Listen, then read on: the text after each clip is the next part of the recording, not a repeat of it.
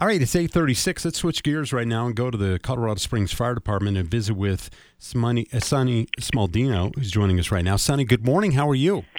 We're good. Staying on our toes and getting ready for the day. No doubt. You know, it was a busy time for crews on that apartment fire. We've got 2 wildland fires going on right now, one at Fort Carson, the other at Air Force Academy.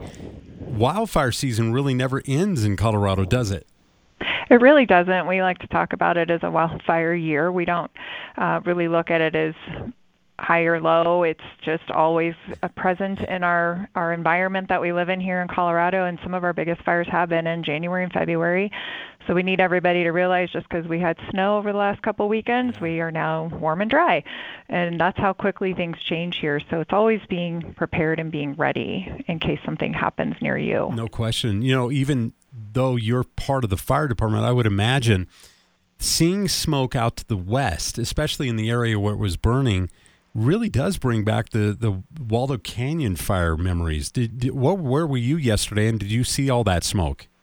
We did, actually. I can see it out the front bedroom of my house. So that is a little, unnerving. When I saw a few pages come in that we were sending a crew of, I was like, I better look out my window. And sure enough, there it was. So it is a little unsettling, but it really made me make sure that my go kit was ready, that everybody in the family was accounted for. We knew where everyone was at and what we needed to do. And I think that's something everybody needs to be prepared for. And there's a lot of great resources out there, but the first thing everybody needs to know is what's happening, and you have to sign up for alerts.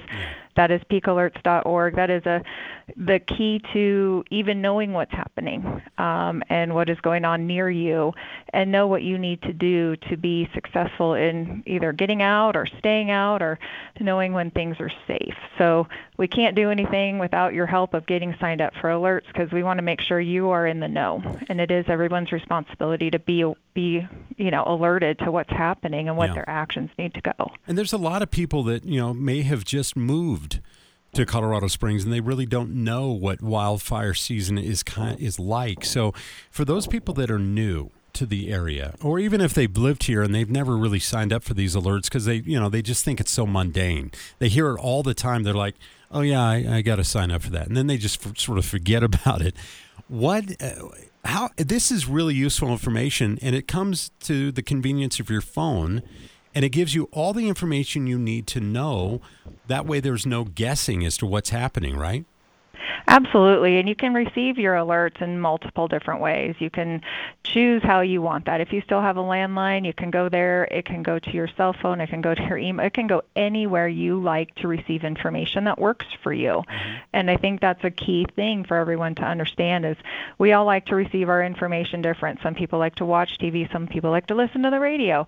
But you do need to make sure that you are looking and seeing where you're getting your alerts from, making sure that you're signing up for all those addresses of where you work and play and where your family is.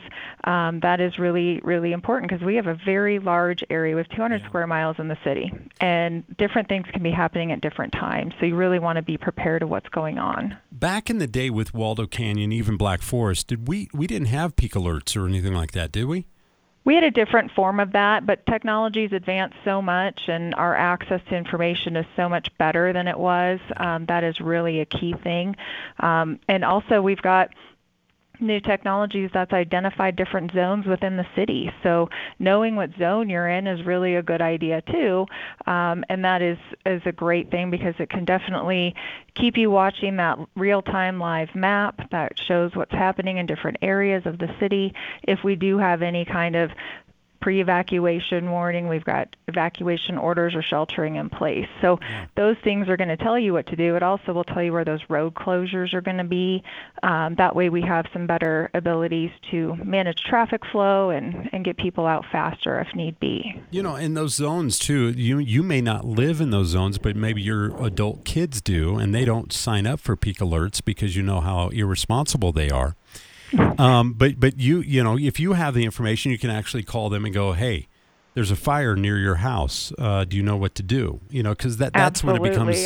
Our child lives in town, not near us, and so we have her signed up, and that's one of the things. And I have her address in my phone, so I can say, hello, did you get this one? What do you know what's happening? So those are good things to have good family conversations, and I think that's really a key is to plan for something we hope never happens. Yeah, no doubt. And that's the hard part about our job is to teach people what to do in the hope that they never have to use that plan. Yeah. But when they do have to use it, they need to know what they've got to have for that. Our COSWildfireReady.org website has a tremendous amount of information. It has a preparedness book on there for you to download and write out your plan and your checklist of all those things. There's great resources, how to protect your home, but also how to stay safe, and what to expect from us as emergency services if there's a fire or something that you need to be made aware of. Mm-hmm. I like it.